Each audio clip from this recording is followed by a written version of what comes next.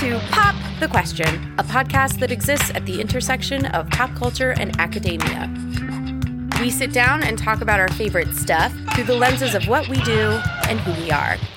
From Pennoni Honors College to Drexel University, Dr. Melinda Lewis here.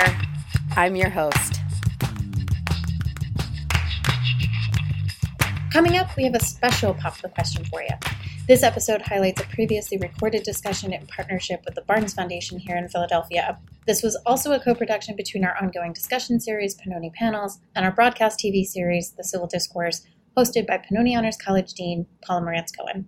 In this episode, When Great Artists Behave Badly, Tony Award-winning dancer and choreographer Bill T. Jones and a panel of esteemed experts take on the topic of controversial artists and popular culture, and how, if we can and should, we separate the art from the artist in case of toxic, immoral, or even criminal behavior. It has been edited for time and clarity.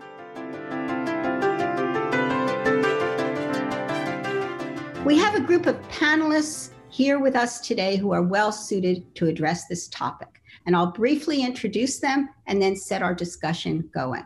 First, Bill T. Jones. He's a MacArthur and Tony Award-winning dancer, choreographer, and visual artist, and director of the experimental dance organization, New York Live Arts, and of the Bill T. Jones Arnie Zane Dance Company. He holds the special distinction of having once been body painted by Keith Haring.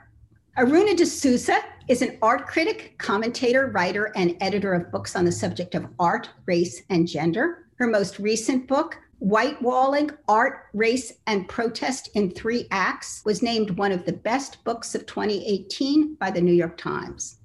Eric Hatala Mathis is an associate professor of philosophy and director of the Frost Center for the Environment at Wellesley College. His work is devoted to the ethics, politics, and aesthetics of cultural heritage, art, and the environment. He's completing a book entitled Drawing the Line: What to Do with the Work of Immoral Artists from Museums to the Movies. And finally, Martha Lucy is Deputy Director for Research, Interpretation, and Education at the Barnes Foundation in Philadelphia. She's a historian of 19th and 20th century European art and visual culture, and an expert on the Impressionists and on Pierre-Auguste Renoir in particular.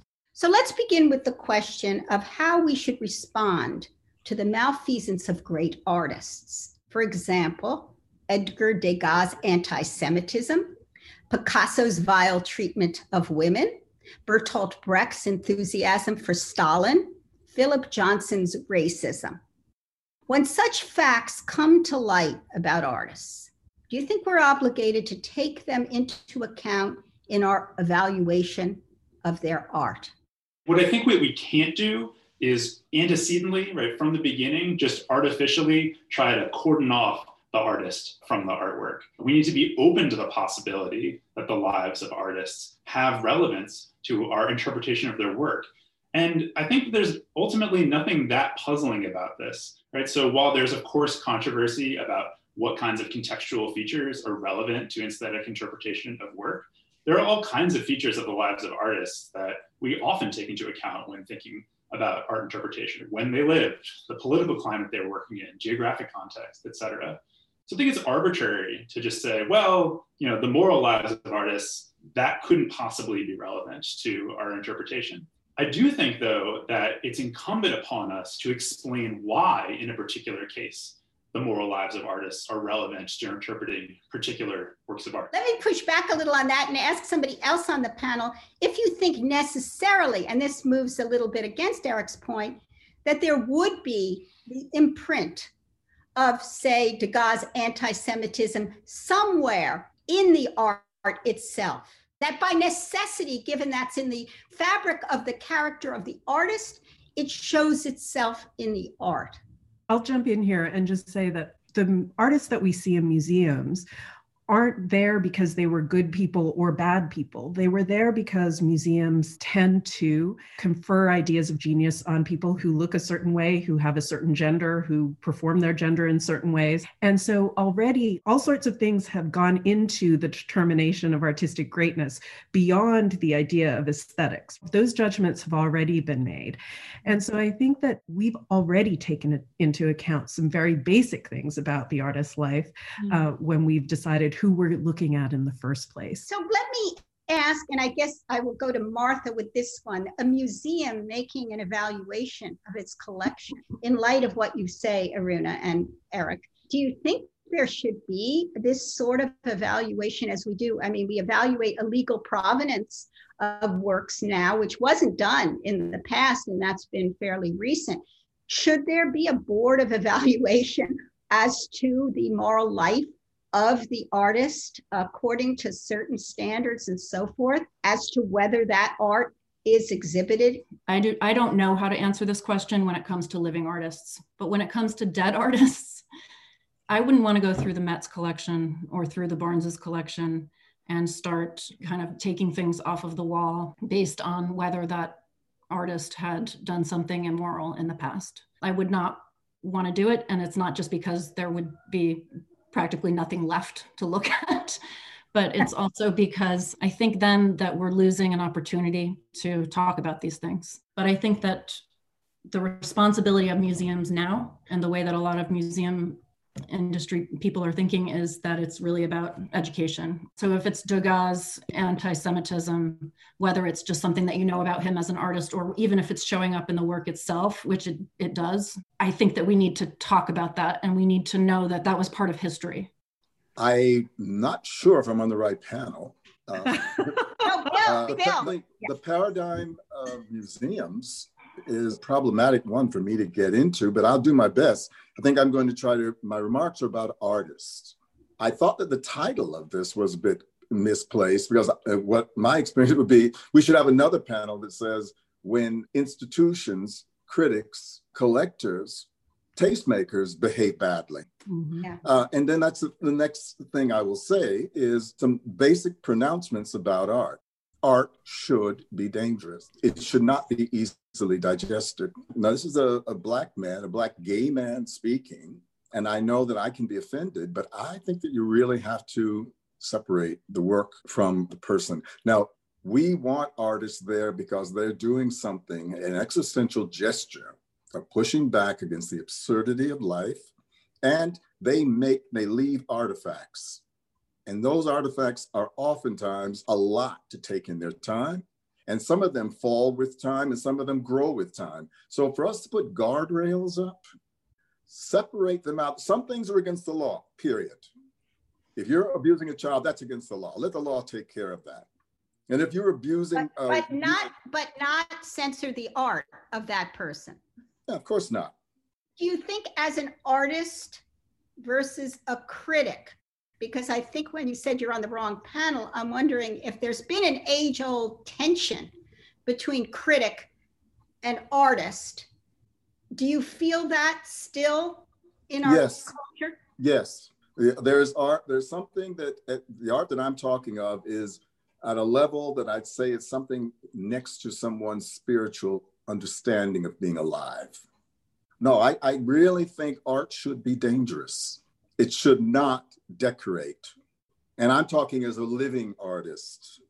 So I want to jump in, because I think that Bill, I'm just a huge fan of your work and your career, but I want to change the terms a little bit, because I do think that art should be dangerous. And I'm not sure that often we are talking about artists who are making dangerous art when we're talking about this question, right? So that I'm not sure that in all cases that what we're often talking about when people get riled up about artists behaving badly are artists who have personally acted in ways that are offensive. In your case, the work was dangerous and uncomfortable for people, and that was the problem. For certain people. Okay, I'm going to give you an example that I think is really clear, and that speaks as well to Martha's comment about the necessary conversations. So I went to the National Portrait Gallery after the Kehinde Wiley portrait of Barack Obama was installed there. And as I was walking around that floor of the National Portrait Gallery, I look over and there's Chuck Close's portrait of Bill Clinton. Chuck Close is an artist who was accused of sexual harassment and abuse of a number of women. And the National Portrait Gallery decided, in the context of the sort of first flush of the Me Too movement, that his retrospective should be canceled. So there was a controversy. Do we cancel retrospectives? Do we only give retrospectives to decent people? All of that kind of stuff. I don't think anyone would argue, no one that I know would argue that Chuck Close is making the most cutting edge, dangerous, thought-provoking work on the contemporary scene by a long shot. But what was most interesting to me is the wall label for this picture, because the wall label for this picture, which, as Martha said, fine, keep it on the wall and have the difficult conversations. The wall label for this picture talked extensively about Bill Clinton's various sexual scandals and did not mention the artist's own sexual scandals, right? So in that sense, my problem is not that we need to take all the work down. My problem is the apparatus, which doesn't want to actually have the conversations that need to be put forward. In Bill's case, that as he points out, it's a very different situation of an artist who is being put on the spot because of the power of a single art critic, where that turns into a kind of sort of conservative position being used as an aesthetic standard. And that's problematic.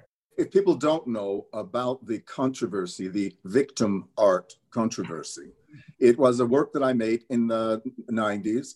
I had made a work called Last Supper at Uncle Tom's Cabin, The Promised Land, which was a work taking on the issues of race before it became a pop issue, right? And then that also blew up. A lot of people were upset about that. Last Supper at Uncle Tom's Cabin, featuring 52 handsome nudes. And the piece ended with a stage of anywhere between 52 to 60 plus people of all shapes and sizes and ages, naked, bathed in a golden light and singing like children. Okay, we got over that. And then I decided I want to make a work that was completely, you could not say it was divisive along any lines. In other words, we're all born, we grow, and some of us reproduce, and then we die. Mortality. I went around and I did survival workshops in about 35 communities with people who were or had been dealing with life-threatening illness. But this particular critic said she had obviously heard or something, and she said, it's impossible for her to review work that's about people she feels sorry for. And it was unfair of, I guess, me to make it, and the Brooklyn Academy of Music, or wherever to present it, because it's there to make you feel bad. And therefore, you should not go. Don't go see this work. It's just there to make you feel bad. So how we got here, and Aruna, I'm trying to make that important distinction you make between what is the object and who made it? What's the story behind it? I still don't know why, if the National still feels it's important to put a label on a work by Chuck Close or any representation of Bill Clinton. Does the work stand? Is that different from putting a label on a statue to give context to it, where the sin is a historical sin? And I was going to ask Eric, because he is an environmentalist as well as a critic of art, about the statue in front of the Museum of Natural History that is going to be taken down, although many people feel it should have a label explaining it, that shows Teddy Roosevelt on a horse, a Native American and an African on either side. But do you have thoughts about this? Now, I realize I'm moving away from artists behaving badly to history behaving badly, and therefore impinging on the artist. How much does a work of art like this, which I think is a masterful work of sculpture, is it too offensive to stand or to stand there? Yeah, there's a lot going on in that question. I mean, I think when it comes to public artwork in particular and monuments that have a particular function, which is to honor, I think it's really important that we think carefully about the public meaning of those sculptures and the messages they might send. So, quite apart from anything involving Teddy Roosevelt, I think a lot of people have convincingly argued that this statue in particular embodies certain forms of colonialism and racism and then projects those as the public face of the Museum of Natural History. So I think that there are a lot of good reasons to remove this particular sculpture. So I think that context can matter. I think that the way in which we provide context about the lives of artists and the potential relevance too of the lives of artists to interpretation of their work within a museum context can be quite different from how we would do that. Well, I was wondering, isn't there another way that they're taking some of these sculptures and putting them in their own preserved location? Therefore, we go there because we want to see things that are troublesome historically. Mm-hmm. Now, that's where I think it should be. But I do think that it says something about history, as Eric says, and therefore it instills a sense of conversation in us. I wouldn't destroy it. I agree with that too. I do not think that we should get rid of it because it is part of our history and we need to acknowledge that, but context is everything in this case. Martha's expertise is in Renoir and in Impressionist painting. I think the Barnes has one of the largest collections of Renoirs in the world, and he has been targeted as the embodiment of the male gaze, and many critics have accused him of painting pornography. And I want to know what Martha has to say to that. Renoir is the poster boy for the male gaze when it comes to modern European art. If the male gaze is about the power dynamic that's sort of embedded in the act of looking, and it's the sort of sexualized looking where the woman is the object. She is sort of presented as kind of mindless, as if she's unaware that she's being painted. So there's this kind of voyeuristic element. There's the sort of fleshed cheeks. But I like studying it because it's fascinating to me. And I want to understand the context that it's coming out of. And of course, wouldn't Balthus have been a better example? Bill, I was thinking the exact same thing in the sense that because, as Martha says, he's such a typical example, his work looks like so much other art historical work, not in facture or even in composition, but just in terms of his own position in relation to his model and everything like that. Whereas Balthus is so much weirder because of the... Wait a second. You're saying these are gradations of pornographic gaze because the whole history of art is full of the female nude, right? Yeah, therefore, it is. Yes. The history of art is full of the female nude. It's full of sexist artists because we live in patriarchy. That's going to be a given. And, it's full of racist artists because we live in racist patriarchy. And those things are all givens. I mean, if people are finding Renoir pornographic, I would say that they have a really tame idea of what pornography is. I agree with you. I think it's pretty pornographic. That doesn't mean that it's not also...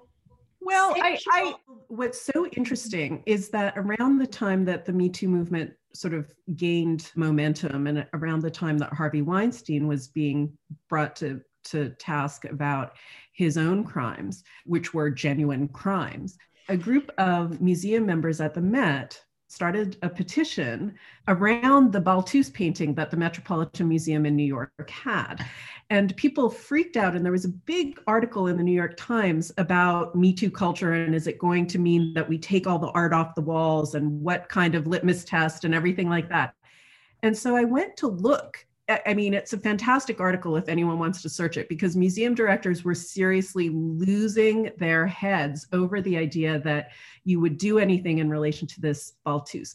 And they literally only asked that a line be added again to the wall label saying to contemporary viewers, this painting may strike you as disturbing because of this sexual content. That's it. That's what they were asking for. And people lost their minds. And so for me, it's like, well, if museum directors and curators aren't going to do their job by helping us contextualize what we're looking at, then they shouldn't get to play with their toys anymore. So if you can't deal with a Baltus responsibly, then don't put it up on the wall. If you want to, Aruna, did you think that was enough?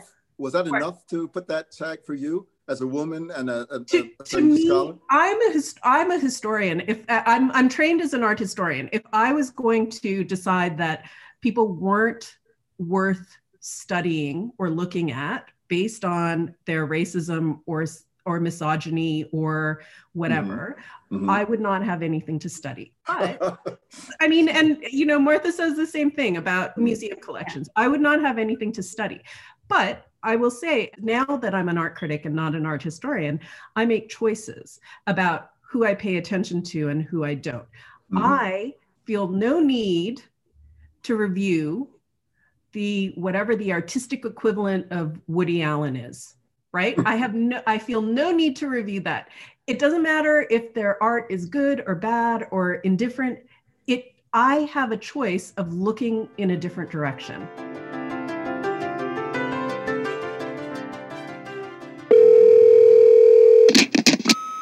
Hey, it's your mom. I have a question about that podcast you do. Are you on the Instagram or the Twitter or the Facebook? Like if I have an idea for a podcast, how do I get in touch with you? Love you. Bye. Sup, Mom? Yeah. So you can find us on all those things, actually. Twitter, Instagram, Facebook. Just go to Pop Quest Pod on any one of those and follow.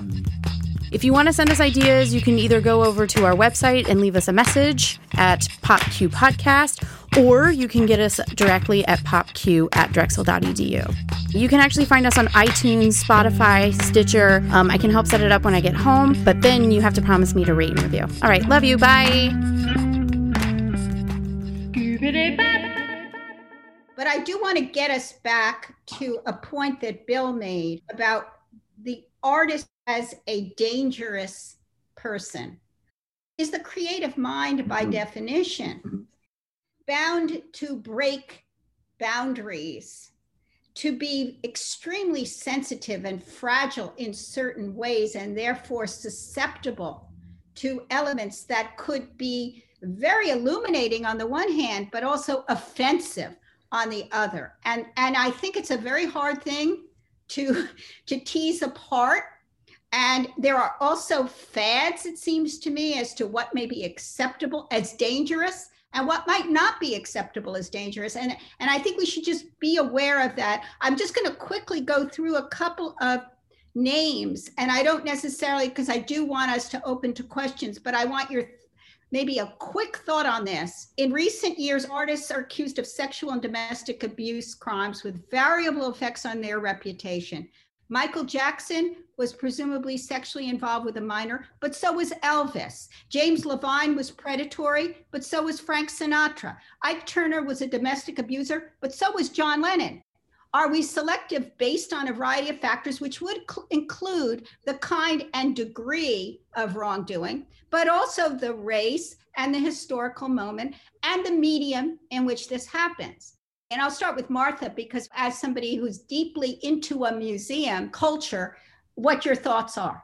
I'm going to punt on this and say that I think the best thing that I have read on this topic is Claire Dederer's article or essay, What Do You Do with the Art of Monstrous Men? Yeah. It's so good. It was in the Paris Review. If you haven't read it, Google it, because it's beautiful. And she grapples with these questions, and she loves Woody Allen, and she hates what he did, but she loves him and she doesn't want to give up his art.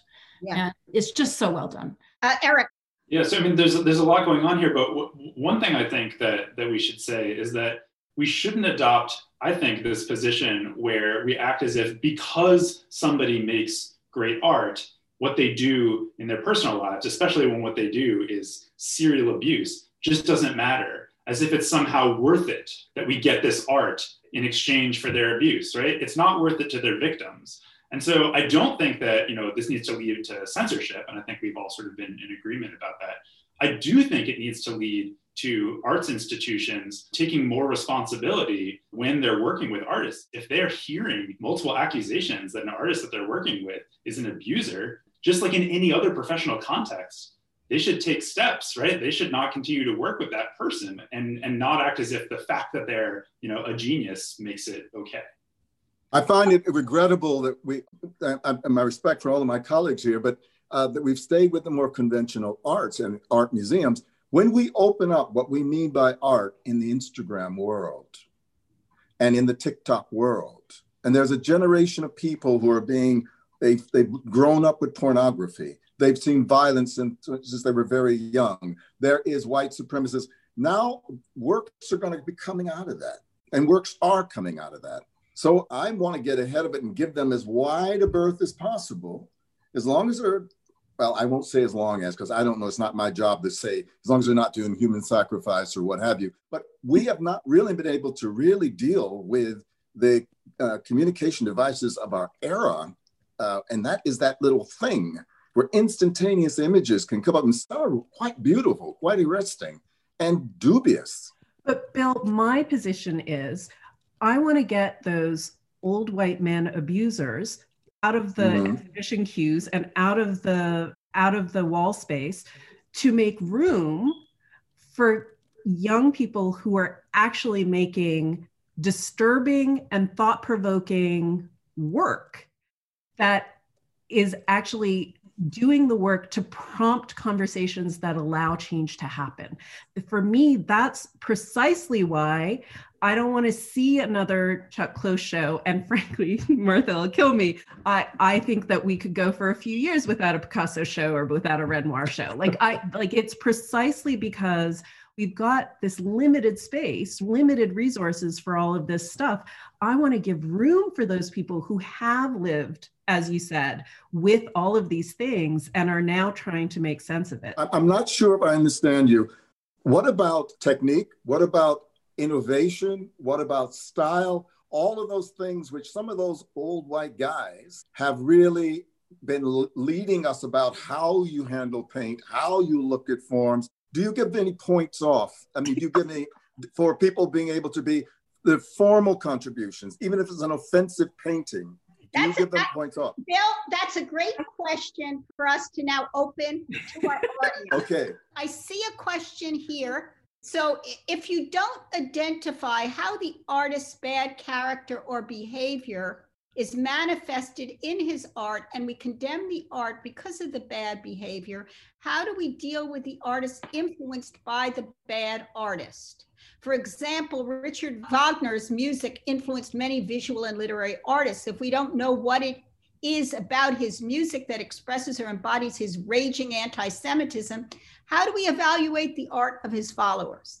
In order to make those kinds of assessments, you have to really get to know the work very well. You have to know why an artist was looking or listening to Wagner and what they got out of Wagner. And artists like Trenton Doyle Hancock, a sort of youngish African-American artist who is doing amazing work that addresses histories of racism and anti-Blackness precisely by looking at artists who were themselves creating racist imagery. Kara Walker is another person. Can we talk about Kara for a moment? Is it because somebody, I love Kara's work, but somebody, and I imagine some powerful white person, has been able to see past the horror of what she's doing and say, this is a modern artist who is scraping her consciousness over the prongs of history. And we have to look at it. Matter of fact, when we're uncomfortable, it's a good thing. But that's the work, right? That's the work that curators and museums and critics and all of us in the apparatus need to be paying attention to and doing that work. Because I don't think that that's necessarily the artist's work. Anyways, next question, please. I agree with you, Bill, on that.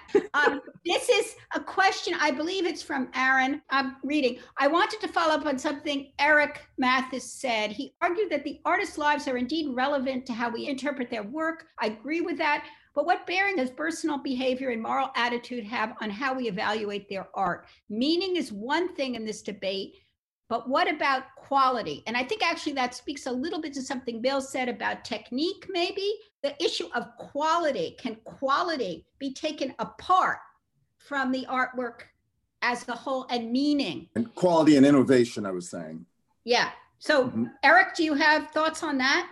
Yeah, sure. I mean, there's a lot of different ways to think about artistic quality, but I mean, one way, just one, right, in which we might evaluate art has to do with whether it achieves its own aims, right? If it's trying to elicit a certain reaction from the audience, but there are factors about the life of the artist that not just happen to prevent people from having that reaction, but make it the case that we have like a moral reason not to have the response that the artist is going after, then I think that can plausibly get in the way of the art succeeding on its own terms. So just to give, in a sort of a pop example, take Aaliyah's song, Age Ain't Nothing But a Number, which was performed when she was 15 years old, written for her by R. Kelly, who she was secretly married to. So like, that context changes the meaning of that song, right? The song's trying to be sexy, but there's a really plausible interpretation in which it fails to be sexy because of that context. Whereas if you change the context, maybe the song was written by J-Lo for her much younger boyfriend, then it's doing something totally different, right? It's bucking sexist double standards. Obviously, not every artist and artwork is going to have a context in which they relate to each other in this way. But what I think is we need to be open to the possibility that these relationships exist and think carefully about them. And that's why I agree with everybody that it's so important to have the art available, because there's important interpretive work with moral and aesthetic consequences for us to do. Thank you, Eric. There's another question here. I'm going to reduce it to the last line. And I think this is an interesting point that we haven't addressed. Should we let the art market handle any issues that come to light about an artist? No. Absolutely not. Can I be rude and say that I think that discussion is going to lead us into a blind alley that we don't have time to deal with? Right. And I actually have, Bill, I have a related question for you here, which is Bill T. Jones. It is beautiful how you bring up the idea of spirituality being alive. As artists, I know the art and spirituality are interlinked, but how do you tackle things from the material world into your art while still connecting to the higher self and having these conversations about race, colonialism, and imperialism? How do you have meaning in your life? My work was a crazy guy trying to figure out how to find form and meaning that moved him. And it just so happens that my poetry had to do with being an African-American, a homosexual person. The AIDS crisis came along. That's how you do it. So there is no rule book. Art should be dangerous, and you have got to all be primary alchemists holding up a bowl of base material and hoping that a cosmic ray comes along and turns it into a precious metal. I do not believe for 1 second that it's some magic alchemy. Okay, can I ask Martha a question that's coming from Amanda? Amanda wants to know your thoughts on Gauguin. Oh boy. Oh boy. He sort of falls in the same category for me as Renoir does. I think he's more problematic, but I would not suggest that we stop looking at his work, because I think that the way that Gauguin is being talked about now is a lot better than the way that Gauguin used to be talked about, which was nobody talked about the sort of colonial history that his works are coming out of. It was just sort of a discussion about form. I think that the way that the National Gallery in London, they did a Gauguin portraits exhibition last year, and it was also in Canada. I think that the way that they dealt with it, with his work, was right. They explicitly said he took up with this is a portrait of his 13-year-old mistress. They didn't hide that information. They didn't not show the work. They included that information and sort of let the audience deal with that information. I am a big fan of his. The paintings are beautiful. They are. And this is a person of color looking at a white man draw half-naked women of color. And yet I felt the poetry of it. I think that he's fighting a battle for us on another front. Is it possible for you to really be outside of the mores of your era? Very few of us are, right? And I don't want to give any sort of racist or past from the history, but I think those paintings, for me, they do cut through something which is a spiritual fog that I have around form, beauty, and history. I'm not interested in art without knowing its history.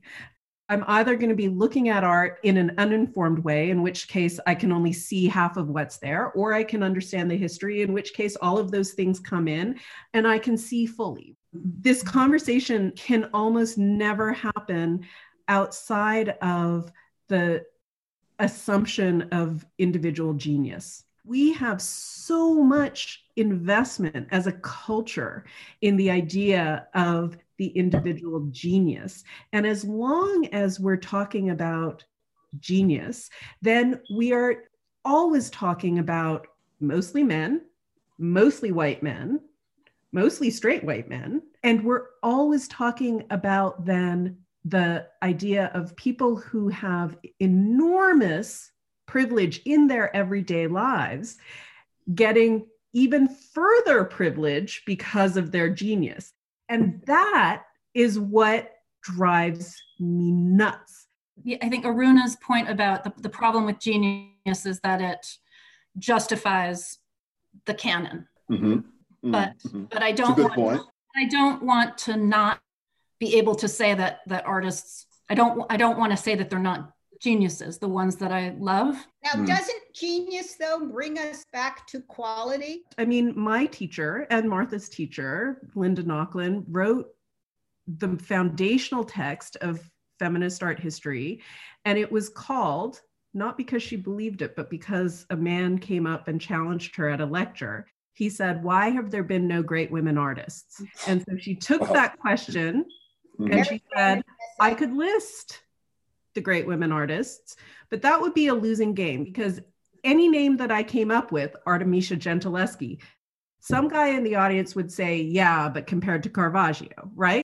And so what she said is our whole idea of genius and our whole idea of quality is wrapped up in conditions that have nothing to do with craft or nothing to do with technique, nothing to do with any markers of artistic, nothing to do, but very little to do with those individual markers, and everything to do with standards that are set by people who are not women. But the notion of genius, the notion of the singular genius who is producing work that's so great that you should just give them a pass on everything else, is deeply ideological. My concern is until we actually start recognizing that talent can exist in the most unexpected places, then we are actually not looking at the art that might help us think our way out of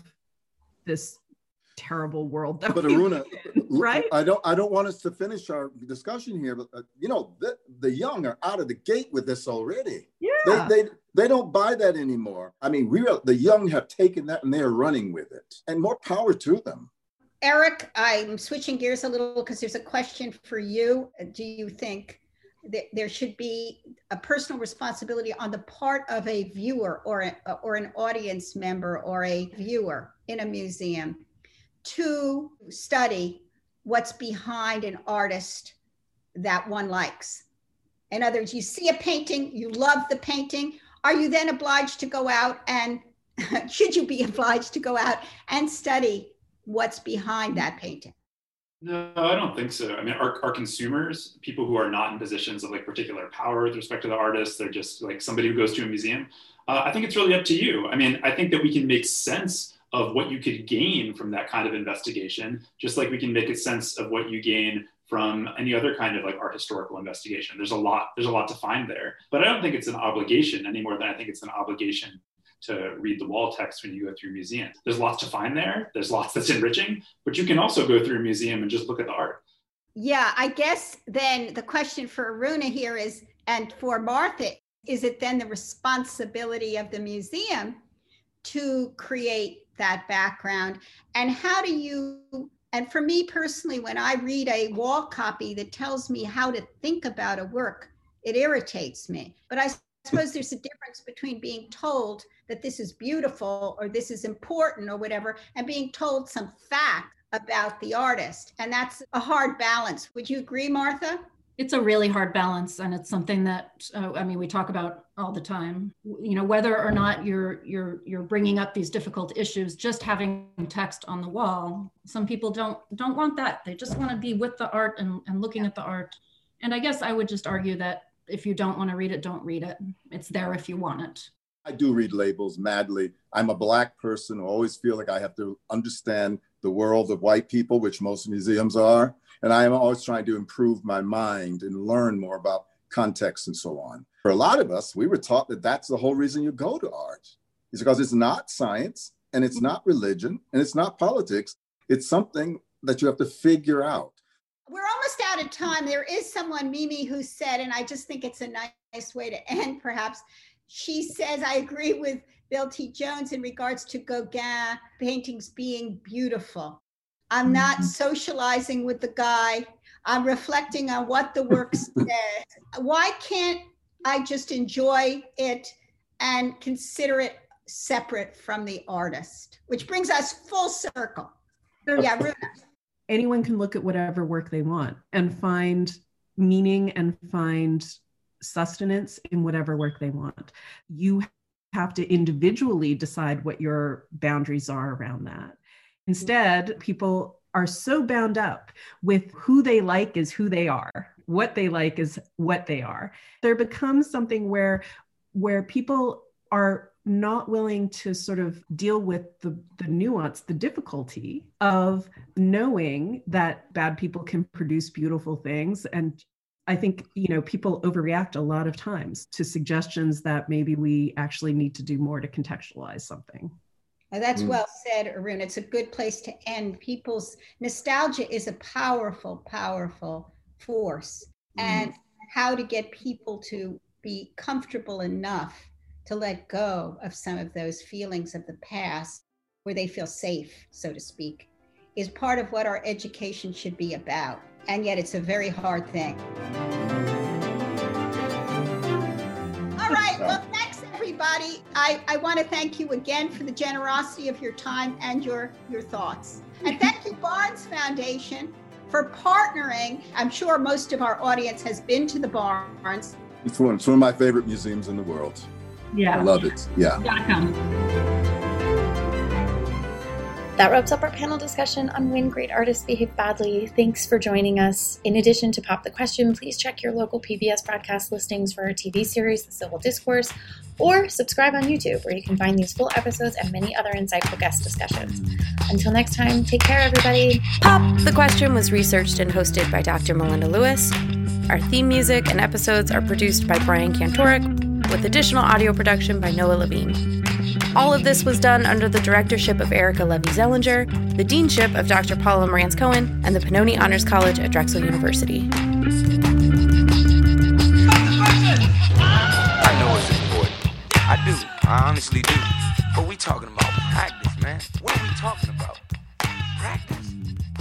We're talking about practice, man.